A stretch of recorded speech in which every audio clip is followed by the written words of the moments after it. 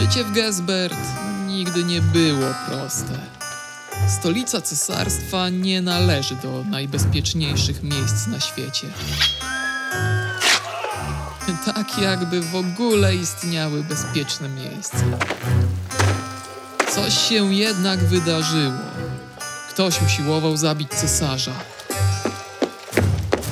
Impas został przełamany. Równowaga chwieje się w samych swych posadach.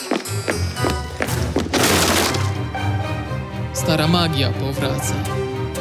Inkwizycja ma pełne ręce roboty. Klasztor umywa ręce. A straż nie wie, co robić. Wszyscy patrzą sobie na ręce. Potęgi pożądają cesarskiego tronu,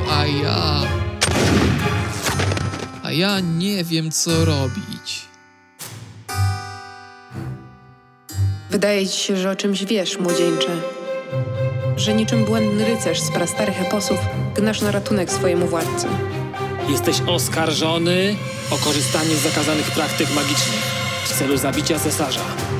Znasz to uczucie, gdy jesteś ścigany, zaszczuty, nigdzie nie możesz dłużej zagrzać miejsca? Znaleźliśmy przy tobie strzykawkę z trucizną. Mówisz o rzeczach, o których nie masz pojęcia. Przykro mi, że to się tak skończy. Nie tego chciałem. Życie cesarza znajduje się w niebezpieczeństwie. Musimy coś z tym zrobić. Jeśli chcesz mi zarzucić zdradę, Le Marchand, zrób to otwarcie. Nie życzę sobie żadnych sporów i wzajemnych oskarżeń, które mogłyby wprowadzić niepotrzebny zamęt i utrudnić odkrycie prawdziwego winowajcy. Skrytobójca! W biały dzień! W samym sercu pałacu! Zdrada! Brać go! Jestem tylko ostrzem w cieniu, wyszkolonym po to, by zabijać w obronie cesarza. Bez pytań, bez wątpliwości, bez skrupułów. Osnuta popiołem ziemia, z liścia budynków dogorywający pod naporem ostrych płomieni. Jakkolwiek banalnie by to nie brzmiało, równowaga została zachwiana. A co najgorsze, ja nie potrafię jej przywrócić.